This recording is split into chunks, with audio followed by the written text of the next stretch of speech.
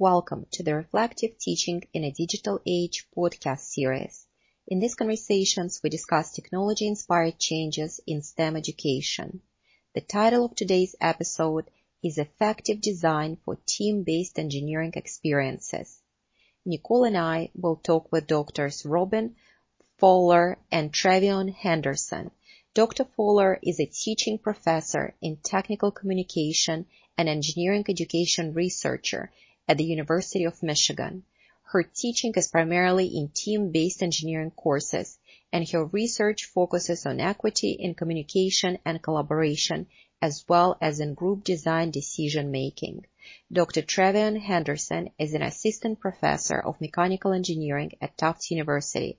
Dr. Henderson's research is broadly concerned with how students in and out of classroom experiences affect their learning, focusing particularly on the ways that students' socioacademic relationships shape their learning and engineering education. Well, Robin and Trevion, welcome to our Reflective Teaching in a Digital Age podcast series. It's really wonderful to have you here with us today, and really excited about an opportunity to talk about teamwork, working together, very complex concept that's relevant to not only many of the engineering disciplines, but I think to more general STEM disciplines as well. I think it will be an incredibly useful conversation for us, but also for our listeners as well. And maybe to start us off, if you don't mind, to give a little bit of your background and research interest information to share with our listeners, and then we'll get into our conversation. Okay, my name is Robin Fowler. I'm a teaching faculty member at University of Michigan. I teach technical communication, but I am embedded in engineering courses, and I'm most excited when I'm teaching in design courses where the students are working in teams and designing something. And from that, so I came with a background in teaching writing, but not a background in supporting students working in teams. And as an instructor who really cares about my students' experiences in my classes, I was observing some issues that I found concerning in my groups, and from that I think my research interests have developed. And so I'm really interested in the patterns of power and marginalization that happen in student teamwork, especially in the negotiation of designs in a context of co-design, and how some designs get selected by groups and how some designs don't, and kind of decision-making under uncertainty in that space. Thank you. And my name is Trevion Henderson. I am an assistant professor of mechanical engineering and STEM education at Tufts University, where I also serve on the steering committee for the Institute for Research on Learning and Instruction. I like to say that my work centers on how students' socioacademic relationships shape their learning, and most often that means that I am studying how students collaborate in learning environments. More specifically, I'm interested in teamwork and team thinking, particularly in engineering design, because the nature of engineering design means that power dynamics can shape how students negotiate things like task allocation, idea selection, and idea contributions as they're working in teams, which I think can shape how they learn in engineering.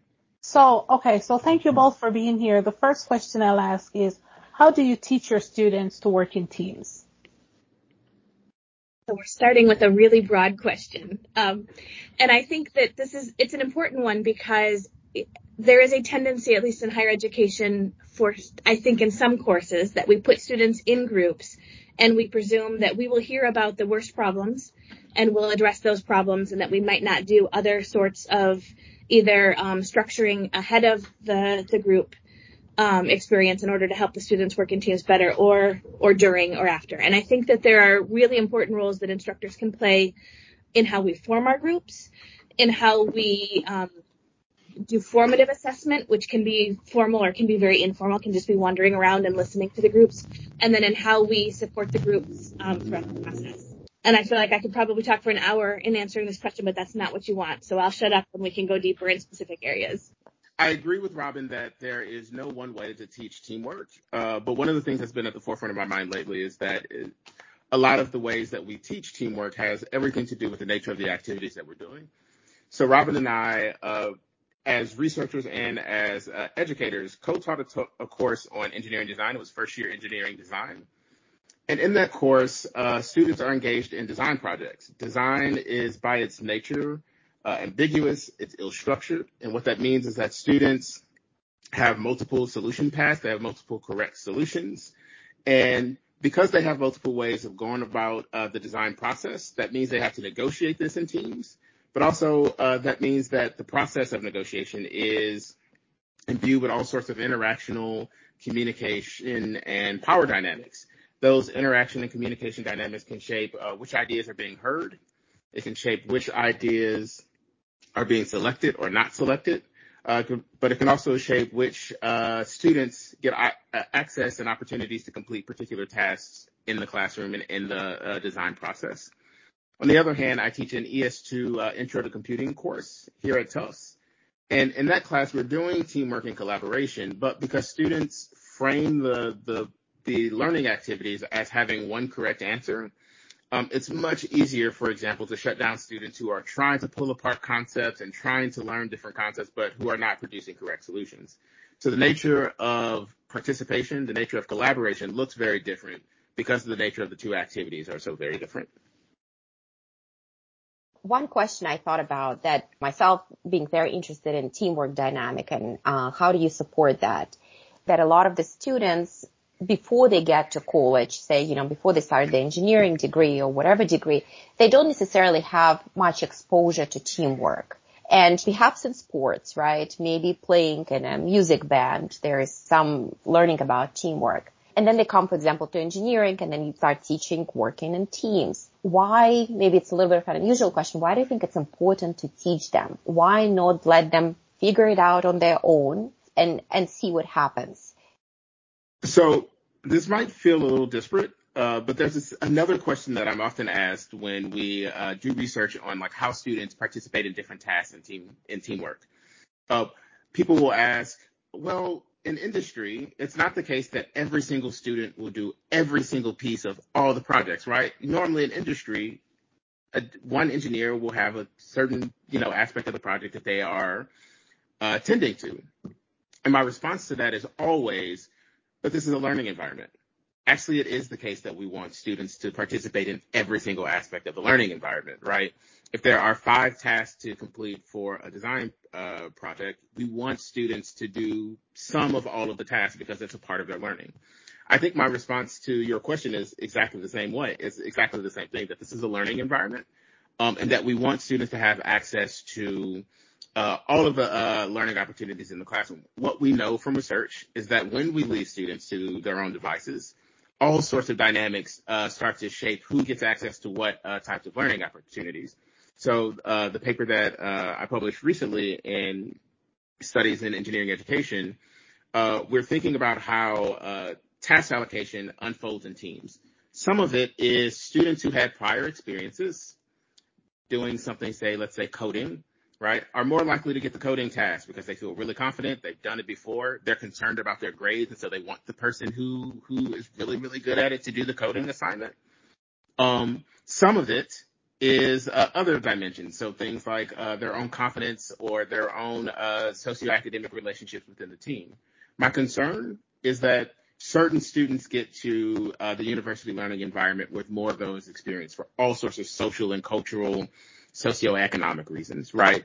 And the students who come in with less of those experiences tend to be students from underrepresented or minoritized communities.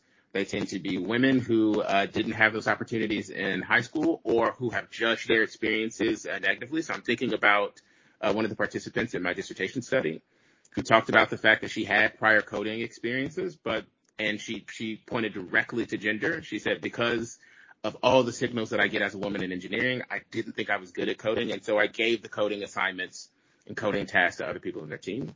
One of the reasons that I feel concerned about just leaving students to their own devices is because some of those social and interactional and communication dynamics play out, and it means that some students don't get the learning opportunities that we want them to have in their teams because of as a direct relationship to some of those social dynamics. So that leads to something I've been thinking about for one of my other projects a lot, working with engineering faculty at my institution to get them to that place of the alignment between learning outcomes, what we want them to know, how we teach them that thing that we want them to know, and then how we assess that they know that thing.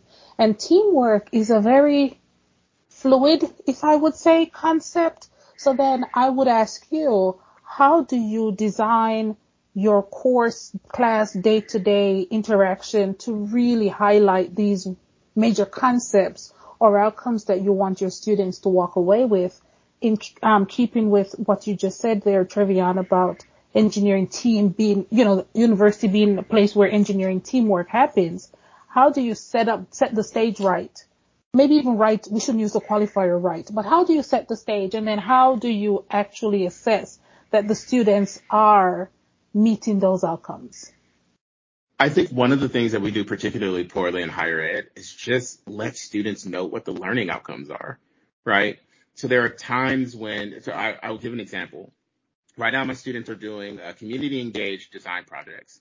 And one of the things that emerged in our research on the course was that students, of course, see their community partners as key stakeholders, but they also see me, the instructor, as a key stakeholder. I had formulated the class such that I was being very nebulous about my expectations because I wanted them to focus their attention on the community members and on the community stakeholders. But what I recognized is they are also chasing the things that I think are important in the class as well, right? That's just a resource that we have for learning in higher education. So the way I redirected and reformulated the course was to make explicit my expectations about teamwork, project outcomes, and so on and so forth. So one of the things that I would tell students, for example, this is not related to teamwork, but one of the things that I would tell them is, yes, we want you to produce a really, really amazing design. But also the more important thing is that you are collaborating and learning from community members, right? So I want to hear a lot about your communication, both within your teams, but also want to hear about your communication outside of your team with your community partners, right? Making that explicit. So then students come into the classroom and their engagement or their patterns of participation look outward towards their community member because I've made it explicit that this is my expectation. I say things in my class. I maybe shouldn't say this out loud, but I tell my students explicitly, your grade is as much about how you participate in your teams, as it is about the awesome design that you produce by the end of the semester, right? So at the end of the semester, we're going to sit down and have a conversation about your collaboration, both within your team and within the communities that you're working in. We're going to talk about what went well, what didn't, and give each other feedback and so on and so forth, right? But if you disengage, if you are, not participating in the team, or if you are, harming other students, harming community members, we will hear that feedback, and it is a part of the expectation. It is a part of the thing that you're being graded on. I know grades are not the end-all be-all, but I also recognize that students see grades as the end-all be-all, right? So making my expectations for teamwork, but also the broader course far more explicit is one of the strategies that we adopt for teaching teamwork. Really cool conversation, really enjoying that, because I think, teamwork, as I said, it's very dynamic, very complex, and there are a lot of points to focus on. So one of my things to maybe start broader, so we sort of talk about the teamwork and importance of teaching that in college. Trevion, you mentioned communication. So a lot of the literature shows that communication is this sort of glue of the teamwork. Is really important, how the communication flows. And, some of the teams, I think there was a research from MIT by Alex Pentland showing that some of the most effective teams are the ones where communication is efficient and also high communication versus even individual members' knowledge and expertise on the topic. My question is, how do you start talking to students about ways of communicating? So more broadly, and then maybe more specifically looking at engineering students. Now, not to stereotype, but I think there is sometimes some perceptions that our students who tend to gravitate towards technical field tend to be, say, less social, right? So communication is not necessarily comes easy, and our students might not be aware about their own style. So I feel like when we start talking about communication, it's just opening this can of worms. So what does it mean? And how do I do that? So telling the students you need to communicate, what does it actually look like, and how do we talk to students about that? I love that you brought up that students might not be aware of their own styles or how they come across in groups. Jumping back to Trevion's point about making sure that the learning outcomes are explicit. So I think it's really easy to tell the students that communication matters. As a communication faculty member in the College of Engineering, I find that I need to work hard to convince students that this piece matters, at least for some of the students. But I do think that helping them to practice, and especially in lower stake situations, and helping them to become more aware of their own strategies and their own styles, as well as how those play out in groups, is really important.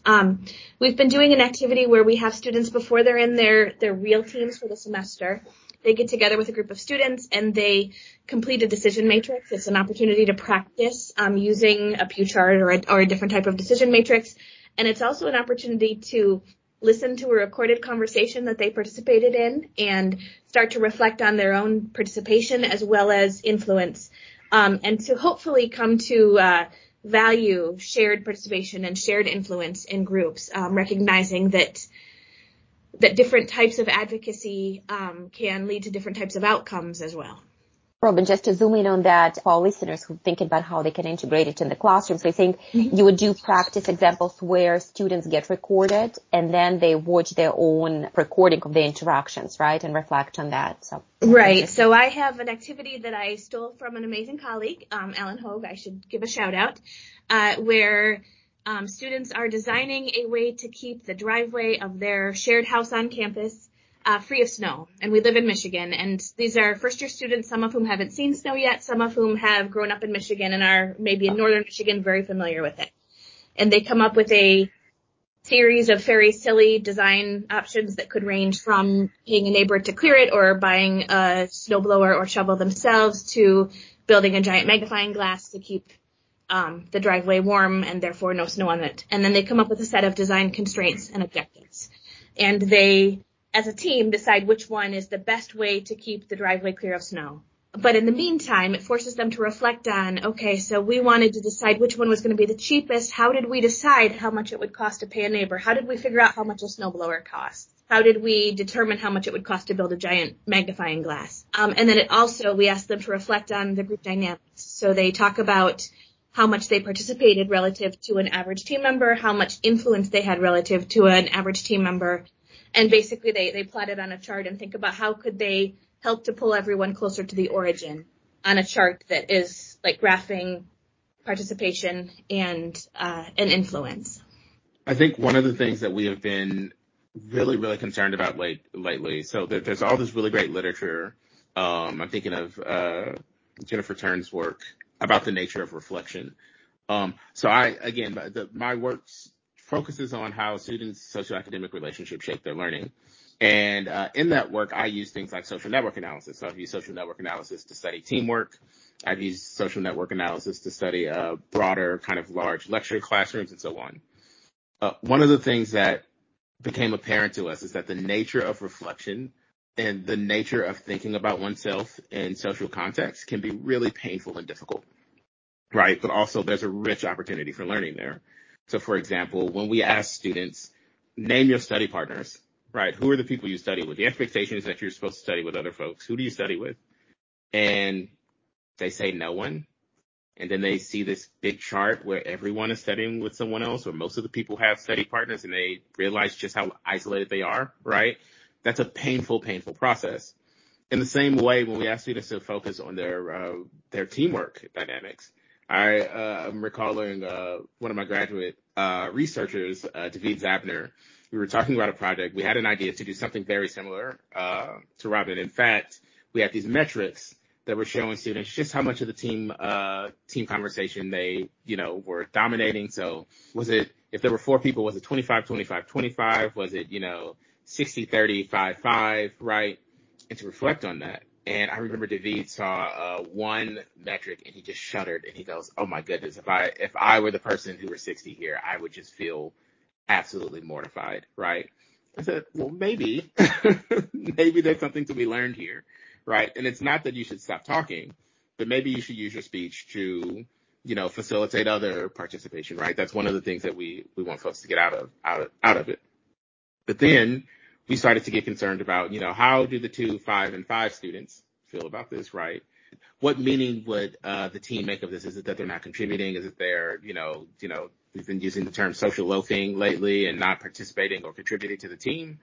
Or is there some other larger equity issue here, right? So I think My answer to that question is that I have tended to focus on mechanisms of marginalization in teams, and the idea that different students experience those mechanisms differently, right? What women experience in teams. So one of the things I document is patterns of interruption, what students will say, men are talking over me, those types of things.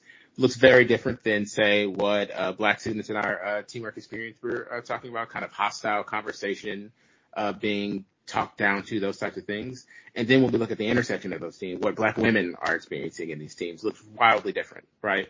So when we think about the mechanisms of marginalization and how that is shaping both the teamwork dynamic, but the communication dynamic, but also how students understand themselves in social contexts, I think all of these is the soup of challenging kind of interpersonal, but also internal personal dynamics that students have to contend with. Trevion, if I could just add quickly. So the question, I guess, again, the complexity. And, obviously it's not just in engineering teams, everywhere, any kind of teams. So my question again, kind of bring it back into the classroom. So the idea of reflection obviously is very powerful. And I think I can just imagine, for each of us seeing ourselves on a screen, interacting with others, you have your own perception idea of how you behave, but you don't see yourself from the side. And a lot of conversations about inclusion, right? Again, complex topic. How do you introduce what you just talked about, those examples of, for example, you have women, right? Something I've experienced being in engineering degrees for a while and kind of having various teams and whatnot. So how do you bring it into the classroom when you talk about communication? Would you, as an instructor, show a clip of student where this dynamic plays out to students and say, look, this is what we're talking about? Is that an approach for an instructor to kind of leverage that knowledge? Or do you need to be a little more subtle about this? So I think Robin is selling herself short a little bit. I can talk about my own dissertation data. So I'm thinking about, so my dissertation was mixed method studies, an ethnographic study where I was following 3 teams in Robin's class. And I'm recalling there were all sorts of things that I would document about how Robin could signal support for certain ideas, but also made certain teamwork dynamic ideas very, very explicit to the team. So, for example, on the first day of class, if I'm not mistaken, Robin, they do an activity on how to construct and write an email. Right? These are first-year students on their first day of class, and they're learning how to write an email to a professor. Right? Here's how you should address people. Right? And during that conversation, Robin says things like, women are more likely to be addressed without their title, right? And you want to be aware of that social dynamic when you're emailing a professor who happens to be a woman, right? People of color are more likely to be delegitimized in this way, right? Robin makes all of these things explicit. Here's the type of language that you want to use when you are communicating with professors and things like that. But in that conversation, Robin makes explicit, here are some kind of here's the socio-historical context in which you are sending this email. I know it doesn't feel that deep, but it really is, right? And people understand that these dynamics when they receive your email. You should be aware of it. I say all of that to say Robin also makes this explicit in her conversations about teams, right? Which is something I was documented in my field notes. Over and over again, Robin would tell the students explicitly, here's what the research says about how women experience teamwork in engineering, and here's what you need to be aware of. I bring that up to say when I interviewed students after the dissertation, now, of course, making it explicit doesn't wash it all away and makes it, make this wonderful gender equitable teamwork experience. However, when things arose, so there were 2 men on one of my teams who spoke explicitly about the fact that, yes, I remember that time that, so her name is Stephanie in my dissertation. I remember that time that Stephanie told me that I was talking over her. And when Stephanie told me I was talking over her, I had a flashback to when Robin said, here's how women experience engineering, right? And I didn't mean to be rude. I didn't mean to be talking over her. I didn't mean to be, reenacting all these things. But I knew that what I was doing was in this broader context because Robin made it explicit to us. So I think making it explicit really is an opportunity for students to hear it for the first time because they probably haven't heard these types of things for the first before. But also when it happens, there's a context in which they can interpret it, but also make and co-construct meaning about these kind of interactions, which came through in my dissertation data. Thank you for making me look good, Trevion. I want to highlight that as a white woman, I'm very aware of certain types of power dynamics, and I have had to learn about others from reading and talking to people.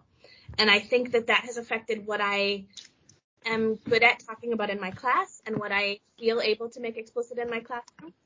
I think that the tool that Trevion is talking about that can give a conversational group an analysis of who is speaking and in what ways is really, really powerful. I think that the framing that goes around that students see when they see, oh, wow, I only spoke 5% of the time, might feel very validating, right? Like they might feel like, man, I sure felt silence there, and look, here's the data to prove that, but it could also feel really terrible. And so I think that there's an important conversation to be had about how it is that we help students to see that type of data. But I think that without that, we just let those dynamics continue on forever, right? Like our goal is to help, to use a metaphor, to help students see the water that they're swimming in, right? To become aware of that culture around them and to empower them to push back in productive ways. But that's not always easy to do. Right. So I'm listening and I'm thinking there are 4 of us on this call, like we have different personality types or different ways that we choose to engage. And I think when we talk about teams and team dynamics, it often sometimes get lost with the fact that some people are more reflective in how they learn as opposed to the one. So like me, I think till I get to an idea as opposed to I talk until I get to an idea. So I can see how demonstrating how the conversation broke up over time, what part in that is also taking into consideration the student who's more reflective in their learning, the student who's more introverted in how they learn. I know we all have to participate and we play on different strengths, but are there ways in which these things are taken or should be taken into consideration?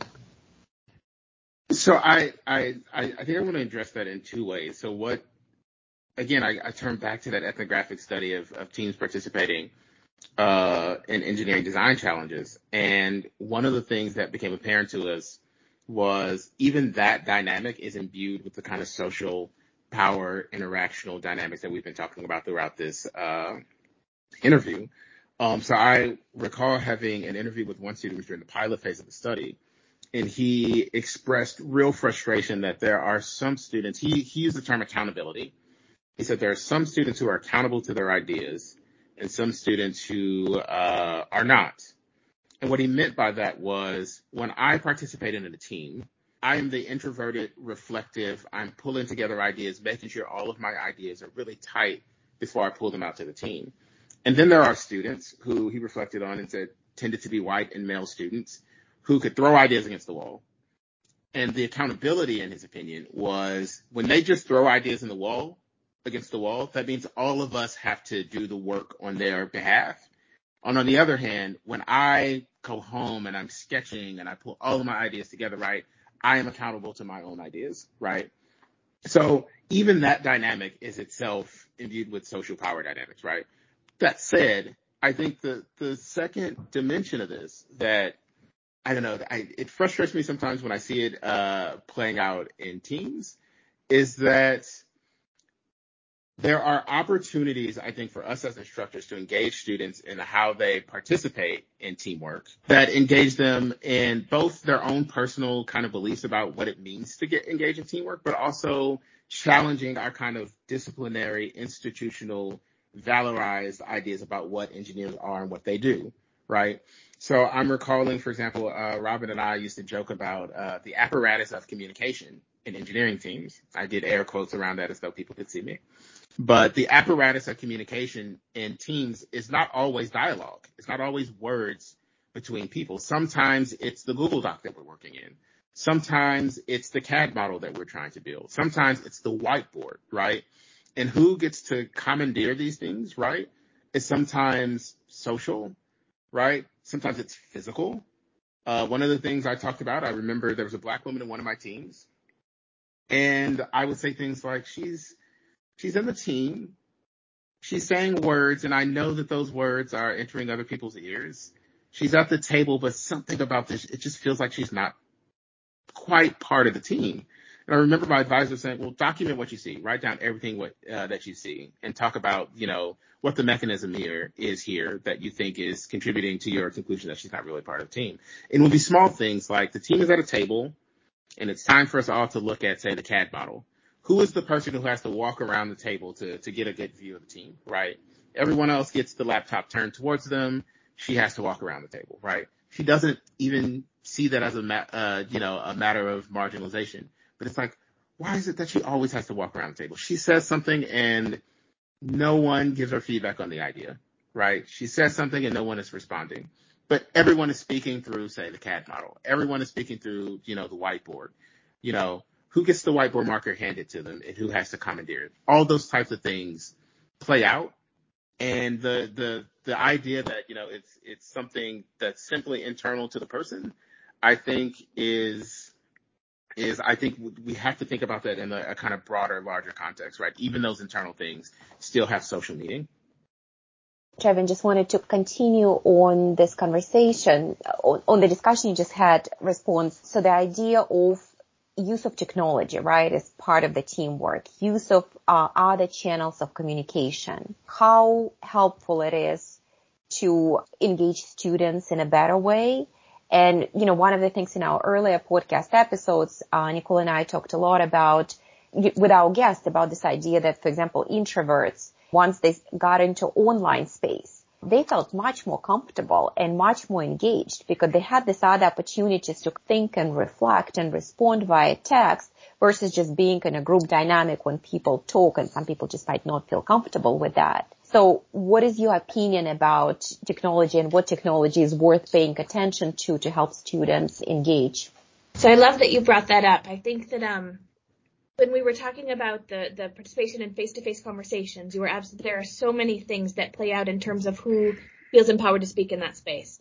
And as you were highlighting, the technology can improve that in various ways. And so even like a chat space where it's still thinking and in the moment responding, it doesn't have the dynamics of trying to gauge whether someone else is going to speak and trying not to interrupt or trying not to be interrupted, or any of those pieces can go away because we can all be composing our responses simultaneously and pressing enter. I think that there are all of these different ways that people participate in the negotiation of a design. Trevion brought up the CAD model, and to the extent that there are amazing collaborative CAD platforms, I think that is one way that people can control it. I think right now there aren't amazing collaborative CAD programs, and so mostly what you see is a group crowded around while one person controls the CAD and they speak, and the person does or does not implement what they are suggesting. I think that Google Docs is better. We are lucky enough to teach in some pretty fantastic active learning classrooms where students can be sitting at tables with a shared large screen so that even if they don't all have a laptop in front of them, they can all be looking at the same doc. And in theory, 4 or 5 of them can have their laptops open and I'll be controlling it at once. When Trevion was collecting data in my class, we had a really fun is maybe not the right frame, an interesting experience of seeing power wielded in a way that I hadn't really thought through. So one person who wasn't necessarily talking very much was the person who was typing numbers on a shared decision board. And the group would say, are we that one feels kind of high. Should we get a 5, a 6? And she'd kind of look around and she'd wait. Somebody would say, well, maybe we even want to go as low as 4. And she'd hit 4, right? And she has controlled what the group has decided in terms of the numbers without necessarily speaking up at all. So there are different ways of participation. And technology, I think, enables many more of those than if we were all doing this in a paper-based way with one shared thing that we were working on. So in keeping with the idea of how we use technology in the classroom, so it's great for collaboration and, especially as we're talking about teamwork, we can see that. I guess, how does the technology also, what's the word I'm looking for? How does it improve students' ability to reflect on the ways they engage in teams or the ways they navigate these different power and social dynamics that they may sometimes not even be aware is there? So my response to one of the ways that technology can enable those is through allowing for scaffolded reflection. so technology leaves all of these digital traces, right? So we can see how many times Natasha has added things to a Google Doc. We can see whether Robin has deleted some of the things that Natasha added or changed those things. And I think that as faculty, it's up to us to figure out what is the right framing and the right way to prompt students to reflect on these pieces. But I think that it's a powerful opportunity if we do it right. I think Robin went precisely to where I was going with my answer here, and it's about this concept that we've been calling activity traces. So this is not a term that we've come up with, but we've started thinking about what activity traces do students leave when they're participating in teams and collaborative learning, and how are different manifestations of activity traces reflective of things like social power dynamics, communication, and so on during the learning process.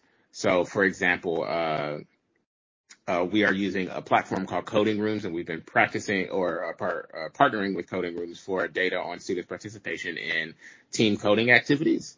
And one of the things that we learned that we can see in Coding Rooms, it's a couple things. To manage learning, we get to see all the things students tried when their code failed, right? When they had errors and those types of things. How did they try to fix it?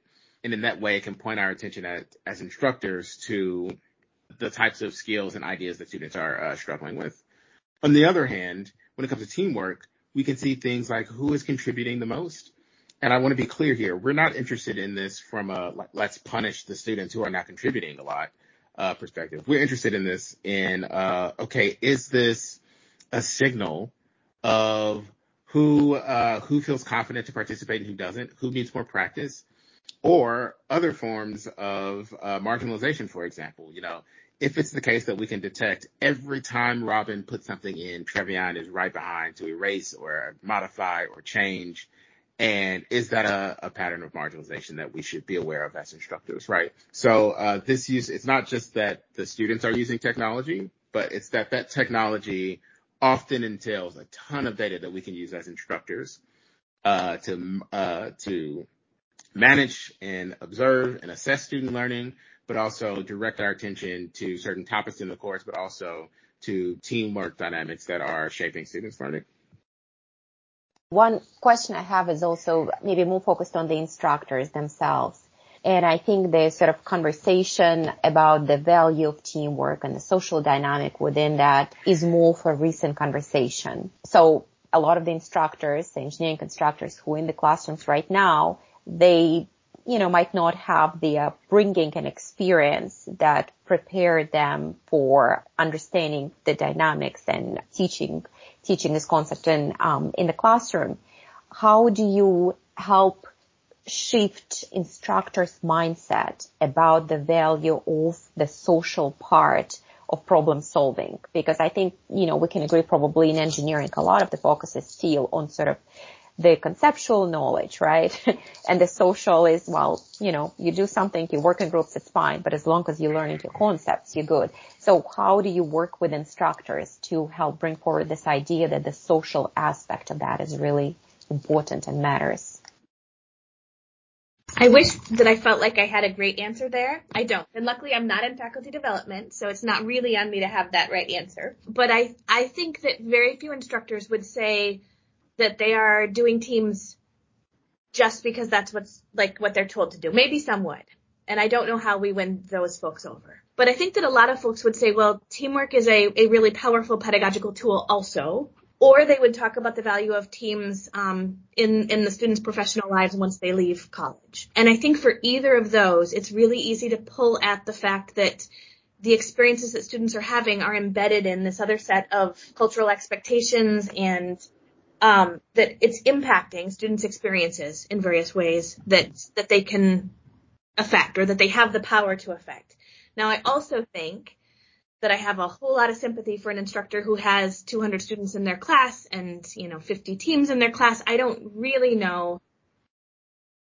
I feel like, so in my largest class, I have 12 teams. I still feel like I am not as aware of what is going on in as many spaces as I would like to be, and I don't feel like I have the bandwidth to do the kind of support that I would like to be doing. And if I had an order of magnitude more students and more teams, I would be even less able to do that. So I will say that this is a luxury of being at Tufts, that I think my colleagues have been extremely receptive to this type of work and to thinking about these issues. And even, I have enjoyed the fact that, like, often the people spurring the conversations come to me and they're like, what do you think about this ungrading idea? Right? You're the education researcher here. Tell us about ungrading. What do you think about this? Or even, I am seeing this in the teamwork that's happening in my class, and I don't know how to think about it.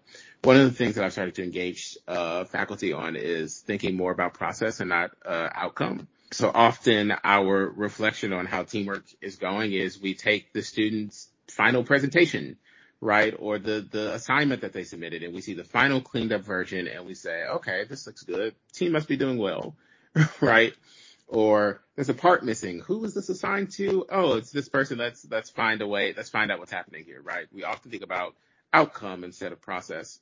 And I think a refocus on process helps us do a better job of thinking about how, these interactional dynamics are shaping students' learning, which is the core part of my work, but also what it is that we're doing in the classroom that is supporting or not supporting students, right?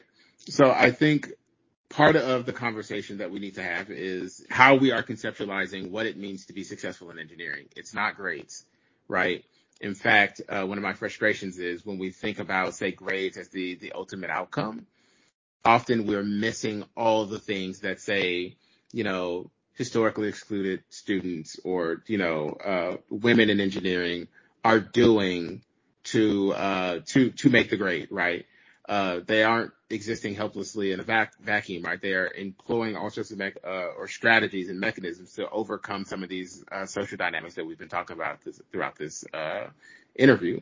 I think helping faculty understand that, just because the outcome looks good does not mean the process was what you expected it to be, has turned their attention to thinking about the classroom in a different way. But like Robin, I'm not in faculty development, so this is not one of those things that, not one of the places or spaces that I've been working in lately. But I think process over outcome has been the go-to for me when I'm speaking with other faculty members. Okay, so I know you both said you're not in faculty development, but you've spent a lot of time thinking about this, as is clear from our conversation. If you had to walk someone through something actionable, that they don't have the wealth of knowledge of the research like you do, or maybe they don't even have the time, but they are very keen on incorporating these wonderful activities you've talked about in your class, what are some actionable insights you would offer? Yeah, so actionable things. So I think this comes down to a number of, dimensions of teamwork. So often I even think about it in the way that I write up research papers. Like often there's a portion where I talk about team formation. So how are we forming teams and what implications does that have for how students get to access learning opportunities? So one of the things that we do, and this is a strategy that I also steal from Robin, is that we don't put students in teams immediately upon entry into the classroom. We do a few exercises for the first, week or two, where we're getting to see interaction dynamics. We're that dimension that we talked about earlier, right? How individuals engage in teamwork. So we can make decisions about, okay, here's a student that clearly has no problem participating and speaking up in team, and here's a student that appears to be struggling. What is our learning outcome, and, should these two students be on the same team or not? So, right, team formation is one of the things that we think about. The construction of different activities. So, there are activities that I do that purposefully pull communication out of the design process. We did a really funsy activity a couple weeks ago in my design course, where part of the teamwork exercise was everyone got a role on the team, and then they got a few minutes to discuss things and get on the same page. And then there was no communication for 45 minutes of the class. And the idea was, you have a real problem if the person who's managing your budget never got to speak, right? You have a real problem if the person who's supposed to be purchasing or building your bridge never got to talk about, the nature of the bridge that they were building, right? And very quickly, students recognize the importance of not only communicating my ideas and getting them onto the table, but making sure that everyone in the team has had some input onto the project. So we do those types of activities, or building in those types of activities to make sure that students can understand themselves, the grasp or the importance of communication. But then, there are these, and this is another thing that I steal from Robin, and Robin, I think you steal from NASA, right? There are these great little check-in moments that we use in the class. So we do, for example, individual design, and I know we've focused heavily on design. There are other forms of teamwork, but there's an individual design proposal, and the rationale that Robin gave to me, and she gives explicitly to the class, is I am doing this because I know that there's going to be one person who loves to build ROVs, and they're going to go home and be really excited, and then they're going to come back and dominate team discussions. We do this so that when we put students in teams, everyone has at least had some preliminary ideas, some preliminary thoughts about what the ROV should look like, right? And then there are these check-ins. The preliminary, that was the individual design proposal. Then the preliminary design review is, okay, we haven't narrowed this thing down to one idea anymore, right? We want 3 different ideas that you all have thought through, or 3 different aspects of your design that you've thought through. And in that meeting, we do things like, so tell us about some things outside of those 3 that didn't show up, right? Because we know those tend to come from the students who have been talked over or who have been excluded from team discussions. Right, so those types of activities are built into the course. They're easy grading activities. I shouldn't say easy, but they don't take as long to grade. So instructors are often really happy to implement them because they are low-hanging fruit opportunities to give students feedback, but also to check in on teams and see teamwork and interactional dynamics in situ in front of you in the classroom. But these types of activities are, I think, actionable things that we can build in. Those were all great ideas. I want to add, I think it's really important for faculty to think about what they are monitoring in the teams. And so if you have just a few teams, and if you have some time in class when you can kind of float around, thinking about what it is that you're paying attention to and recognizing that when you're right with the group, they are probably very different than when you appear to be sitting somewhere nearby checking your email, even if actually paying attention to the group. I also think thinking about how we can decrease the friction for students of reporting issues to us. So I think if there is not an expected message to faculty letting the faculty member know how the team is doing, the barrier to reporting, hey, our team is struggling right now, is higher. If there are scheduled expected check-ins, and then thinking through what kinds of information we're collecting at those check-ins, because not only are we figuring out what we're monitoring, but we're also defining for students what matters to us. So things like asking the students if we're doing some sort of peer assessment, not just asking about who's contributing to the actual work, but asking about things like who is listening to others' ideas and engaging with them, because that can give you some cues to some issues there, as well as tells the students, hey, this is something that I think is important for a team member, and you should be monitoring on yourself and other people.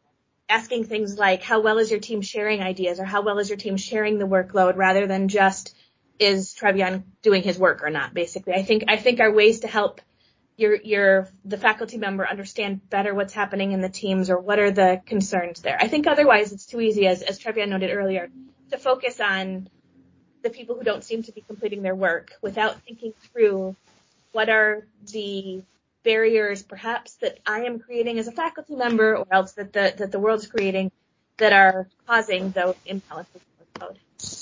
If I can, these are very interesting answers, and I think we're coming to the end of our conversation. But there is one thing that came up, which I think relates to communication and the comfort with that, but maybe we're not explicit about it, is the idea of trust building. Because, Robin, you're just talking about providing feedback, but it's not easy for students sometimes to feel that they can talk openly about their teammates. And so I think this idea of trust and psychological safety, how do you build that, right? And you also, especially if you're teaching like a 1 semester class, there's not much time. Some students might know each other, some might not.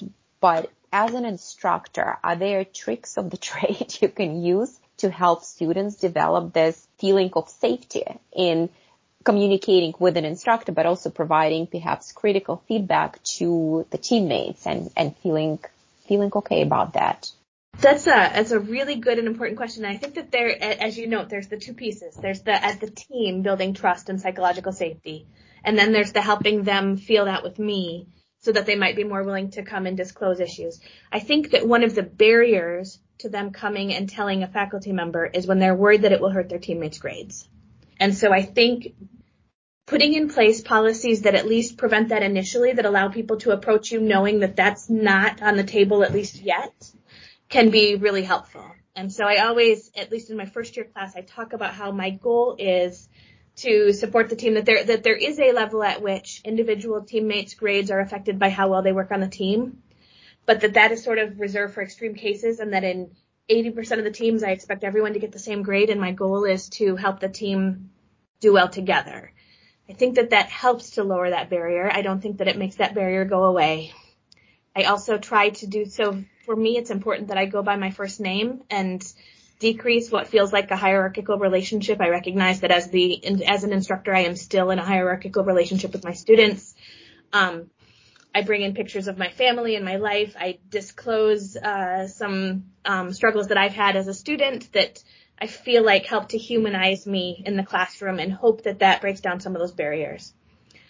At the team level, I often tell the story of a team that my co-instructor and I worried about a lot at the beginning of the semester. Their first couple of reports were not what we were expecting in various ways. When we had a meeting with them, we started calling them the taco team, because one of the things that they explained about their process was that they got together and had tacos at somebody's house every Tuesday, something like that. By the end of the semester, that team actually was doing really, really well. They did one of the best final reports in the class. And I attribute that to the psychological trust and psychological safety that group was feeling. And I do tell that story in class, and I try to encourage them. We have a few assignments that are intended to be as much social as they are academic. But all of these are pieces that I don't feel that we're achieving the psychological safety on the teams that I wish that we were. These are small attempts towards that ultimate goal. Yeah, so I want to reiterate that thing that Robin talked about earlier, is these opportunities for like kind of weekly feedback. So, the students in Robin's class use Tandem, which is an online teamwork support tool, and they submit these kind of weekly check-ins that take them like a minute to complete. It's a low-hanging fruit. And I think there are, correct me if I'm wrong, Robin, at least 5 different dimensions that they can report feedback on. So it's things like, our workload feels approximately equal, right? And they can say, yes, I think it's like a 5-point scale that they can say, yes, strongly agree, or something like that our workload is equal. On the other hand, they can say things like, we are having a hard time finding a time to meet, right? I think what I learned and kind of sitting in with these teams and watching them interact, it's like, it's actually kind of the smaller things that we never tend to, that can evolve into larger issues. Our response to it as instructors was to say, okay, this team is struggling to find a time to meet. Perhaps we step in and say, hey, let's help ourselves get organized. Or maybe we pull some class time aside, right? We had some open lab class time. Maybe we set aside extra class time for them to do the things that they would have done during this extra meeting. So it's giving students those opportunities. But the other thing that I recognized was, it's really like, when it feels small, even to students at the time, okay, we couldn't find the time to meet this week. That's frustrating, but it's not that big a deal. They're less likely to come up to Robin and say something. And then it happens over and over again, and then it festers, and then it gets worse. Suddenly the small thing that they didn't even think to report becomes this larger issue. What I love about the weekly check-in is that, like, it gives students an opportunity to say, you know what, we did have a harder time meeting this week, and maybe we do need some help here. Students, I learned from my research, use those opportunities strategically. So sometimes they're waving a big flag to the instructor and saying, we need help, right? It's probably not quite as bad as they put in the survey, but it's their way of saying, we need help, please see us and come and help us. But those opportunities are really important. And then the second piece that I think is reducing barriers. So one of the things I've become really concerned about is, like, I tell students, I do the same thing. I know that at Michigan, there's an institutional, at least in our department that I was in, there was a culture around using first names. It's not quite the same here at Tufts. And so, like, I developed concerns about, like, who feel comfortable calling me Trevion, who still calls me professor or Dr. Henderson, those types of things. I'm aware of that. But lowering barriers and doing things like, I'm just going to set aside some time for students to come in and talk to me, maybe about the course, maybe about the work outside of the course. Lowering barriers like, I recognize this class as a challenge, and so I'm going to create policies in the class that let you know that my concern is more about your learning than your grade, right? So I do things like, my submission deadline is flexible. I tell students, if it's due on Friday night at midnight, I promise you at Friday night at 12:01, I'm not reading it, right? If you need some extra time, go to bed, right? And I hope they're, understanding that is like my concern. And I actually put it in the syllabus and I say it during class. My concern is that you are doing your best work, submitting your best work, and you're probably not doing your best work at 2:30 in the morning. Right. So those types of like class policies, and even saying things like, to return it back to teamwork. Hey, when you ask for an extension, you're almost certain to get it, but I want your whole team involved in this, right? I want y'all to have had a conversation. I want y'all to have submitted, an email to me together, right? Talking to me about, what it is that's going on in the team that, requires extra work. Often it's small things like, this thing turned out to be way larger, or the 3D printers, in the maker space were taken up and we are just waiting for this thing to print, right? But for the most part, I say, if the deadline is at midnight, it's totally fine to submit it at, Saturday at 10 a.m., go to bed, right? And I'm hoping that creates a culture in the classroom where students feel comfortable speaking to me, communicating to me about their personal issues, but also their teamwork issues. And my strong inclination, because of the nature of the conversations that I have with students, that has been the effect.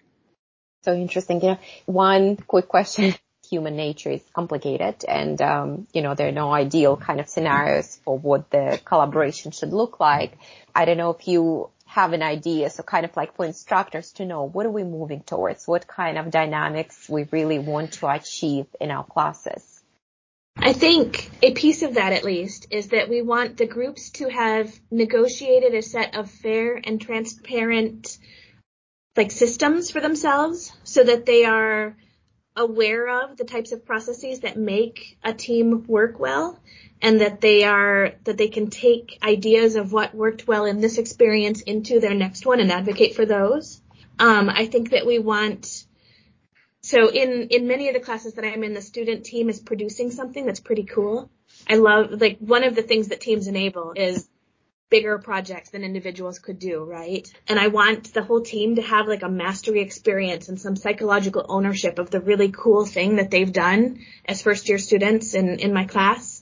And I want that to feel like a shared product, which I think means that everyone had important roles, right? So if we think of inclusion and belongingness and the idea that there's a piece of this that feels like I uniquely contributed, I had a role that couldn't have just been a cog in the machine. I want everyone to have that kind of experience. Well, this was a wonderful conversation. Thank you both for sharing with us. I learned a lot, and I'm sure our listeners will too.